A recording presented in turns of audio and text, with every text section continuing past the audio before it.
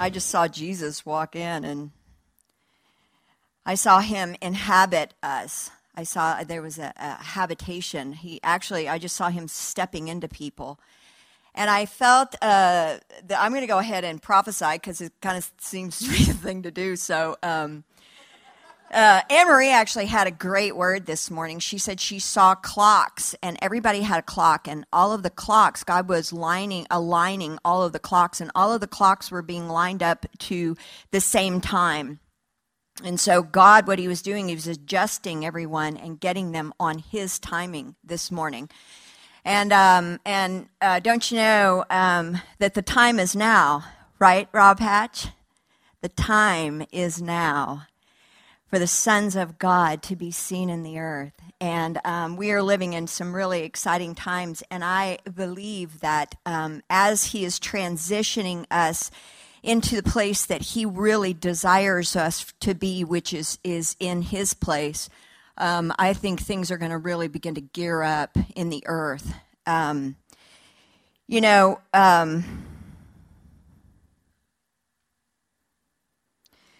Something that the Lord told me this morning, he also woke me up really early, and he said the same thing that he told to Peter. He said, be careful not about what you hear, but about how you hear. Be careful not about what you see, but how you see. Let our eyes and our ears, God, draw in your word, and not say, oh, I've heard that before, or I've grown weary in the waiting, and so I just don't even believe anymore. And so I felt like that was really a word from the Lord. But I just really felt, whew.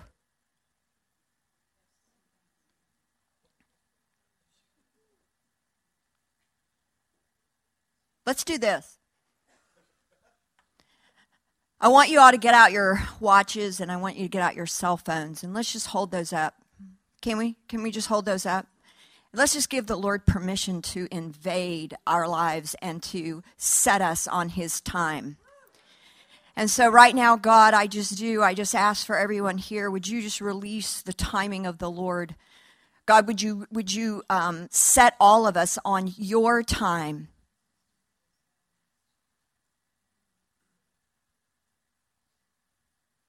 I just hear the Lord saying, what if I am not preparing a plan for my people, but I'm preparing a people for my plan?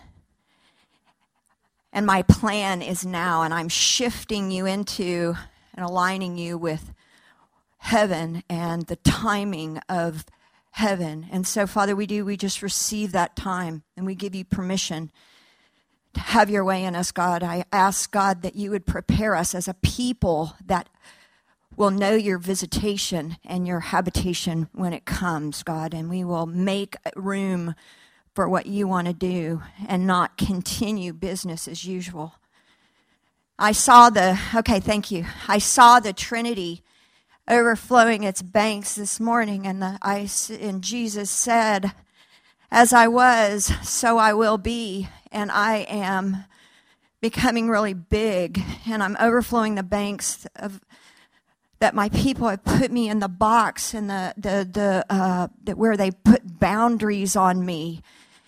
And I'm overflowing those banks, and I will have a people that are fully inhabited with my presence. And I saw Jesus, and where his legs were, my legs were, and where his arms were, my arms were. And when he stepped on the inside of me, his head was in my head. His heart was in my heart. And there was no separation between where my skin was and his body was. That he fully became big on the inside of me. And so, God, I just thank you for that, God. And I thank you that you're stepping and you're fully inhabiting your people and you're overflowing the banks, God, that we have no control over this. But, God, it's you. And the violence of the wind and the waves and the water that you have been bringing to this state, God. You are saying, I'm overflowing the banks and I'm coming into your houses. And it's a little inconvenient, but I'll tell you that it's going to be worth it in Jesus' name. So I've been doing this series called The Lifestyle of Heaven. And the first two, I don't know if you had a chance to listen to it, but I really encourage you to listen to it because I really feel like it's going to be a prophetic summer. It's not going to be like, oh, hey, let's teach line upon line. I got an idea. Let's just shoot arrows out of heaven and see who it lands on, okay? Bill Johnson just said, if everyone in Dallas was born again, we'd still have problems. As devoted as I am to seeing everyone born again, the issue is how we're going to live once we're devoted to Christ. Are we going to live according to the lifestyle of heaven or according to the earth? I think he's been reading my notes, you know. That guy's following me and Facebooking me. It's just so annoying. Woo! Lord, thank you for your glory. Just go ahead and spread it around. Let's all just shake us all. We like that. So the purpose of this summer's teaching is really, God told me, he said, you know, it's good to hear from heaven, but you have what it takes to prepare a people for my visitation. It's good to prophesy, but it's also good to say, God, we know what you're saying, but how do we prepare ourselves for that truth? And how do we prepare ourselves so that we are a people ready for it? Because the transition is taking us from a lifestyle of living in the earth to a lifestyle of living out of heaven. And quite frankly, a lot of us have been kind of straddling that fence. And don't you know when you straddle a fence, that can get uncomfortable. Anyway, okay, so the Lord said in Haggai. Can you put that up? Okay, we're going to read this together, all right? Everybody, reading the Bible this morning. For thus says the Lord of hosts, once more, it is a little while, I will shake heaven and earth, the sea and the dry land. And I will shake all nations, and they shall come to the desire of all nations. And I will fill this temple with my glory, said the Lord of hosts. The silver is mine, and the gold is mine, says the Lord of hosts. The glory of this latter temple shall be greater than the former, says the Lord of hosts. And in this place I will give peace, said the Lord of hosts. Now you may want to ask yourself, okay, why does he keep saying the Lord of hosts? That's the Lord of armies. He is getting busy, isn't he? He's the Lord of the armies. He's going to send out the angelic hosts that are going to be warring on your behalf. And so I've really felt prophetically all of the violence in the heavens that we've been experiencing has been the clashing of arms, because the Lord of armies is about to shake everything that can be shaken so that we will come to the desire of all nations. And he said, the silver and the gold is mine. He's actually talking about you, but he's also talking about the money. He's also talking about the gold. And I don't know if you knew this, but just this week, the Texas legislature signed or made a law and a bill that is going to Greg Abbott's desk this next week. And what it is they have put together a treasury. What is it called, Emery? A depository, a gold depository in Texas. So therefore, all of the gold that's in New York that belongs to Texas is going to be brought back to Texas. And they said something happened that they didn't expect. They started getting calls from all over the world of people saying, we want to keep our gold in the Texas depository because we know that if we put it there, no one can steal it. Mm-hmm. We have a little bit of a reputation when you say things. Ooh. So this is what he's been saying to me. He said, you know what? The gold is mine and the glory will be on my people. So he's about to pour out greater works, greater glory, greater gold. Isn't that good news? All right, so the topics that we are going to cover over the next few weeks. Today I'm going to talk about biblical transitions, but I'm also going to be talking about the foundations of heaven. I'm going to be talking about heaven and earth and time and space continuum. What? You don't want to miss that one. That one's going to be so weird. Anyway, but look, I mean, come on. Have you read the book of Revelation, right?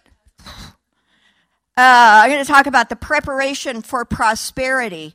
Because, there's one thing to talk about the gold and how the gold is coming in, because there's a great transfer of wealth that's going to be happening. But it's important that we know what to do with and how to prepare for what's coming.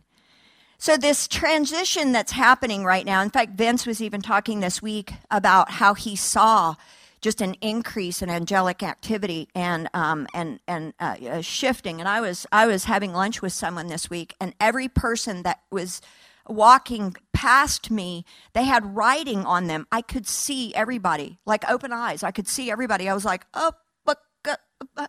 and I'm pastoring. I'm ministering to. I was actually pastoring. She's still alive and well. Praise the Lord. I was pastoring one of our missionaries from Honduras, and so I was trying to really focus on her, but it was like all of this information was popping into my head. And so get ready, guys. When you go out, it's not going to be business as usual. Your eyes are going to see who people are. So wouldn't you rather live out of heaven than live out of the earth? The word said that Jesus came from heaven, right? And when you got born again of heaven. And so heaven lives on the inside of us. David lived from heaven and he slayed a giant.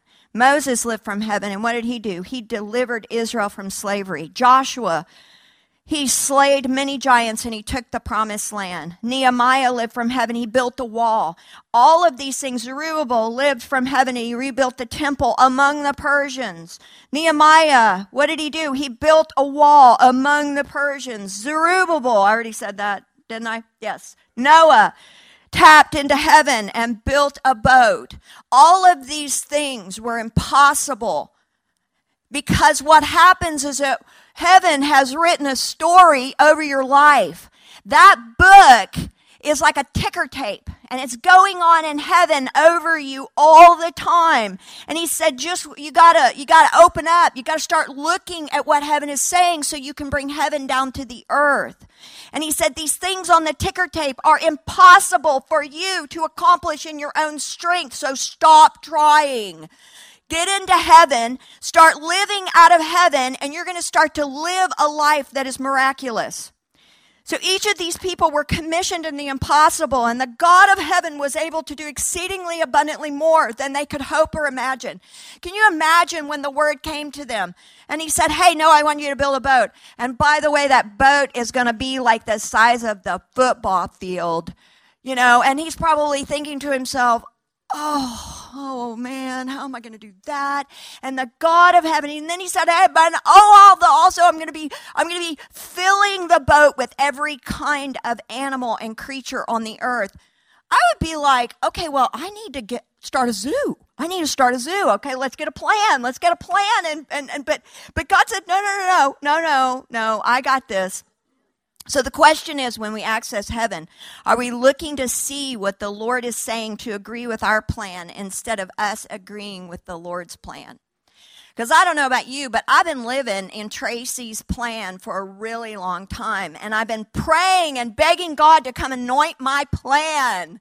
God, where's your blessings on my plan? I got a plan. And the Lord said, that's just great, sweetheart. That's a great plan. And I love the effort and all of that money that you put into that plan.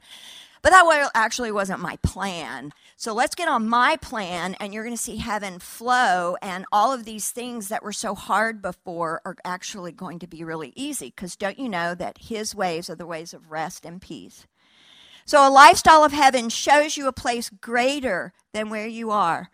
And in the days ahead, the possible will become increasingly impossible, and the impossible will become increasingly probable. The impossible is actually going to be the way that we live. And when I say the days ahead, I'm not talking about years. I'm talking about months.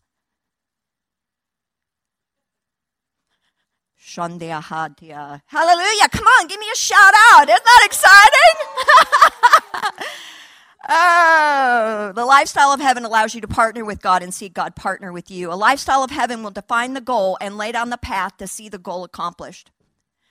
So this transition, I want to talk about, there are 3 transitions in the Bible, and the Lord has been very clear about transitions. And in the Old Testament, there are 2 transitions that happen, that where God's people were held captive and they were in slavery. One was with Moses and the other one was with Zerubbabel. Those were the 2 deliverers that were in the Old Testament that set the captives free. In the New Testament, it was Jesus as our deliverer. And so, but I want to talk about specifically this morning, out of the book of Exodus, I want to talk about Moses' encounter and how he delivered his people, how he delivered God's people. And because there are so many similarities to the character and the nature of God, and how he did it is how he's going to do it. Don't you know that everything that we see in the Old Testament is actually just a type and a shadow? It's things in the natural that in the New Testament were things in the spirit, right? Amen? Like we were just quoting the scripture from Haggai about the temple, and the former temple will be greater, or the latter temple will be greater than the former. He's not talking about a building, he's talking about a person. And we know that that is an end time scripture because the glory never dwelt in Zerubbabel's temple, right? And so he was talking about a people with an explosion of glory. Here's what I believe. I believe in the days to come, people will actually, with their open eyes, will see you shining. They will see such a light on you that they'll be freaked out going, what is going on? Amen. Come on. Woo! All right, so Moses led the Exodus from Egypt to the Promised Land. That was an exodus in the natural, but today, of course, he's leading us from our natural condition to a spiritual condition. It was really interesting because this week, Jeremy was at the house and we were having coffee, and he went to the refrigerator and he got out the last of some flavored cream. And the flavored cream, the name of it was Natural Bliss. And he said he was pouring it out, and he said, you know, I just feel like this is so prophetic because Natural Bliss, I just emptied it out. I just emptied out that natural joy, that natural living, that natural mind. And he said, I feel like that God is throwing it away, and that what's coming is that spiritual bliss, just like the prophecy that Debbie gave me. There are 4 transitions that are going to be happening. We are going to be transitioned from slavery to freedom, just like Jesus said, I'm setting the captives free, but it's a freedom of our minds, that our minds are about to be set free. The second transition is from being orphans to son. The sons of God are led by the Spirit of God. The third transition is from earthly living through our natural eyes and letting the things that we see tell us about what the truth is. It's like we see something and we think, oh, well, of course that's the truth. You know, we live in reality, but it's the wrong reality because there's a higher truth that God is speaking over your life, and you no longer are going to be led by the natural circumstances that have been presented to you and the giants that are coming against you. The fourth transition, we're being moved from laboring under a curse or working under a curse to resting in the Lord and receiving the fullness of his financial blessings. We are going into the days of where our souls and our wallets are about to be prospered. And the thing is that we look at that, and as we're heading into the fall, there's a lot of trepidation about the fall. And I don't want to get ahead of myself, but I want you to know that that just as it was with the children of Israel, they experienced a lot of shaking, but they also left with all the provision. Woo! So I don't know about you, but I choose that. That's the best investment you've ever made. You want to shake me a little? Okay, that's cool. All right, so Moses led the children of Israel out of the wilderness when they had been slaves for 400 years. And here Moses was the chosen deliverer. His name actually means to draw out. He was drawn or pulled out of water. So his name means to draw out. And so there's something very significant about that symbolically for us, that there is a certain condition that the church is in today.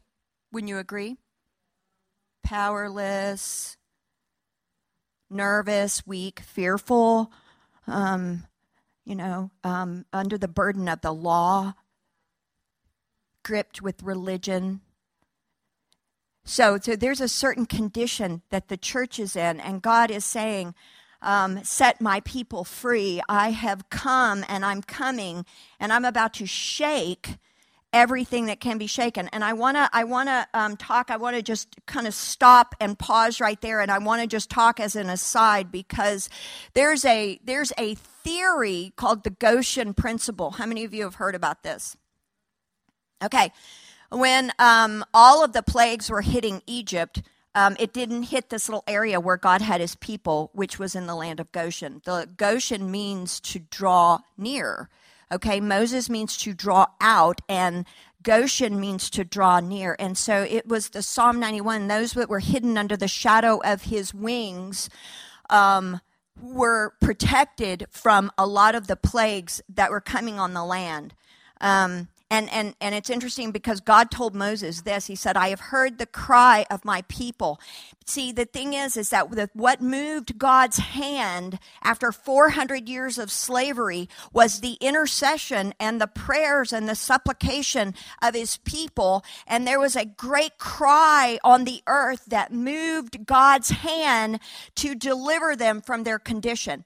And God, in his sovereignty and in his wisdom, has released all over the earth the greatest prayer movement that the earth has ever seen. In the past, there have been prayer movements that have started revivals. You've got this prayer movement in Welsh, you've got this prayer movement that's going on in South Korea. So you've had all of these little pods, but right now, prayer and an increase in a desire to choose God over the world is sweeping the earth, and the cry of God's people are being heard in heaven, because there's coming the Exodus, there's coming another Exodus out of the things of the natural and into the things of the spirit, because God is saying, I've heard you. And then a lot of the prophetic are saying, oh, there's judgment coming. And God's like, no, there's salvation coming. I'm going to save my people. I've heard the cry of my people, but I have to judge that which has held them captive so that I can release them from their captivity so they can worship me in the wilderness. Amen. God sent Moses with a message to the elders of Israel about their coming freedom. He appointed Aaron. The word said that he appointed Aaron as his prophet to speak what the Lord says to Moses, which I thought was phenomenal. Exodus 7:1, it says, see, I have made you as God. He's speaking to Moses. See, I have made you as God to Pharaoh, and Aaron, your brother, shall be your prophet. Wow. That just offended all of my sensibilities. I have made you as God. He's saying that you are my mouthpiece. Everything that you say will happen. Okay? We need to really be very careful in the days to come about our words, guys. We don't want to kill people. I'm not kidding. All right, so the context, they didn't have the Pentateuch. They didn't have the Torah that was written by Moses. So think about their mindset. Here are the children of Israel, 400 years of slavery, heaving and hoving and breaking down all that straw. I mean, I don't even know how to make a brick, so I couldn't tell you what that would be like, but I can imagine it. I would see the straw and go, I'm sorry, you want me to do what? It's straw, So anyway, I bet John would know how to make it. So they didn't have that. They didn't have the first 5 books of the Bible. All they had were the stories that were passed down of Abraham, Isaac, and Jacob. And they had the elders of the tribes, right? And that's all they had. So they're this big family crying out, going, man, I'm in so much pain. I would imagine that their cries look like, help! How many of you ever done that when you can't really say anything other than, help, help? But see, here was the thing. God was about to perform the ultimate impossible on their behalf. He is about to remove Egypt's 2 million slavery resource out of Egypt. And we think about this, that he didn't want to let them go. Well, Pharaoh didn't want to let them go. Why? Because he built Egypt on their backs. Because they were free labor. Think about 2 million free. Think about that. You know, it's just like it was, 100 years ago, 200 years ago with the slaves. You know, it's the same kind of thing. You're building a nation on the backs of slavery. And so, Satan even did this to Jesus. You know, it was about money and power. And he said, I'm going to tempt you. Listen, I'm going to give you all of this. I'm going to give you all the money and I'm going to give you all the power, right? But the love of money is the source of all evil. And so God is pulling them out of a system. It was a system. It was almost like an operating system. And that's the way we have to think about that. When we think about going from the natural mind and the way that we think naturally and the way that we process information, information comes in and it goes through an operating system that the world has taught us how to process that information. So like an operating system in a computer, what does it do? It processes memory. It processes, I don't know, anybody a computer person? It processes like the software, the hardware, right? And so all of that goes through the operating system. But the Lord is saying, I've got a new operating system that I'm actually going to be giving you, and it's going to go through heaven. Heaven's going to be the operating system. So all of the information that comes in goes through that process, and all of the things, all of the memories that you have, all of the communication that you're going to be sending out goes through that grid instead of the grid of the earth. So when God, what he did is he brought these 10 plagues to Egypt.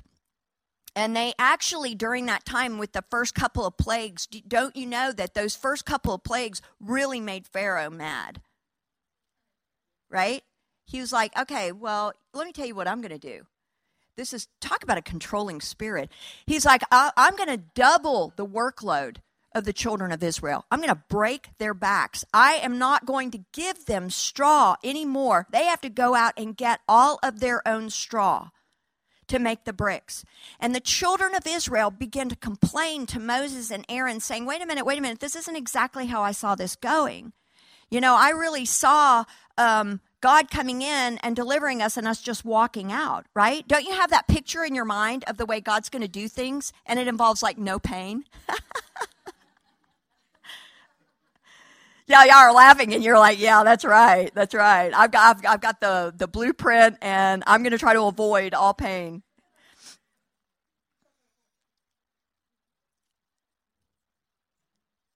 But, you know, the thing is that even though that happened, they withstood that.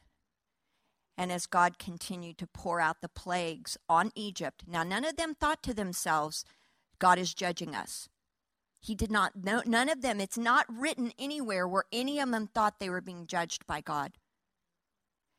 They knew that Egypt was being judged by God in order to extract them out of the hands of Pharaoh.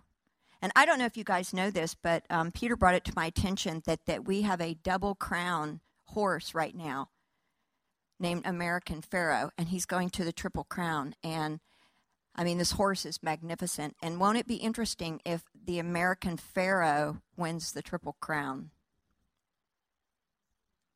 Just saying. So God has raised up this worldwide prayer movement because he's creating Goshens all over the earth.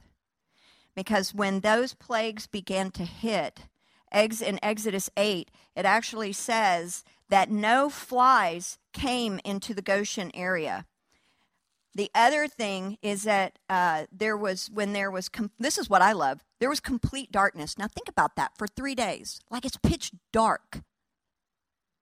But in the land of Goshen, in their dwellings, they had light. That's so crazy. Like, come on, Lord. Okay, I'm going to read to you what he said, because he prophesied about this, and this is something that I believe that we can take today and live through. And in that day I will set apart the land of Goshen, in which my people dwell, that no swarms of flies shall be there, in order that you may know that I am the Lord in the midst of the land, and I will make a difference between my people and your people. Amen? And then he goes on to say, in the plague of darkness, they did not see one another, nor did anyone rise from his place for 3 days, but all of the children of Israel had light in their dwellings. Nothing came near the children of Israel because they lived in a land of Goshen. They lived in the cleft of the rock, and God hid them away. So then when they go to leave, what do? All of this pestilence comes on, and the last, as we all know, was the initiation of Passover. And after that 10th plague, Pharaoh said, all right, your people can go. Your people can go, and they can go worship their God. And you can take your livestock with you. And all of the people of God, Aaron told them, I want you to go around to the Egyptians, and I want you to ask them for their silver and gold. And so they did that, and it said that God gave them favor in the eyes of the Egyptians, and they poured out all of their silver, their gold, and their clothing. And the people, the word says that they plundered the Egyptians. And that word means that they drew out of the Egyptians all of their wealth, and God delivered them and set them free so that they could worship God. This is really good news for us because, beloved, when everything begins to shake, and when we see the seas and the dry land and the heavens, when we see the hurricanes and the volcanoes, when we see the eruptions, and we see this sweeping over the earth, when we see financial calamity, we can have confidence knowing that the Exodus is upon us. Amen? And this is what the Lord really impressed upon me. He said, when they got to the promised land and they sent the 12 spies in, the elders of all of the tribes, these were not men that were average men. These were men of stature, men who understood who they were. They had a great inheritance, the leaders of the tribes. So they're sent in to the promised land. And 10 of them came back and said, no. We can't do this. There's giants. What happened to the promise? What happened to what God said that he was going to give us the promised land? Because we have a tendency when we get delivered and we get saved, don't you know that my salvation, your salvation came through the hand of God. It was an impossibility for God to dwell within you other than by supernatural means. And so you got delivered. Yorick, you got delivered through supernatural means. And the thing is that it gripped your heart and you got changed from the inside out. And it was a miracle. It was impossible. And so 2 Timothy said this, that he came to save us and to give us a holy calling. So he came to set us free out of slavery, and that we have a promised land. And both of those things come through the impossibility of man. And so he said, I have taken you out of Egypt. I've shown myself in your salvation, in the greatness of my mighty arm, my mighty right hand. I have set the captives free. And now I'm about to take you into the promised land. You cannot look at the enemy. You cannot look at the stock market, or when all of the economies in the earth falter. You cannot look at that, but you have to look at me and say, God has already done this in the past, and he's going to do it again through me. Amen? You see, this year is the year of Shemitah, and I say that, and I always laugh because I always think of that hairless monkey character on Lord of the Rings, right? And I'm like, Smeagol? What? Oh, Lord, help me. All right, so I'm going to try not to hurt myself, but this is the year of Shemitah. So you've got a day, right? It's coming. And it's the Jewish New Year. And so it's the year of Shemitah. And there's a lot of really bad things associated with that. Don't you know? Oh, glory. That word Shemitah actually means to release. Isn't that interesting?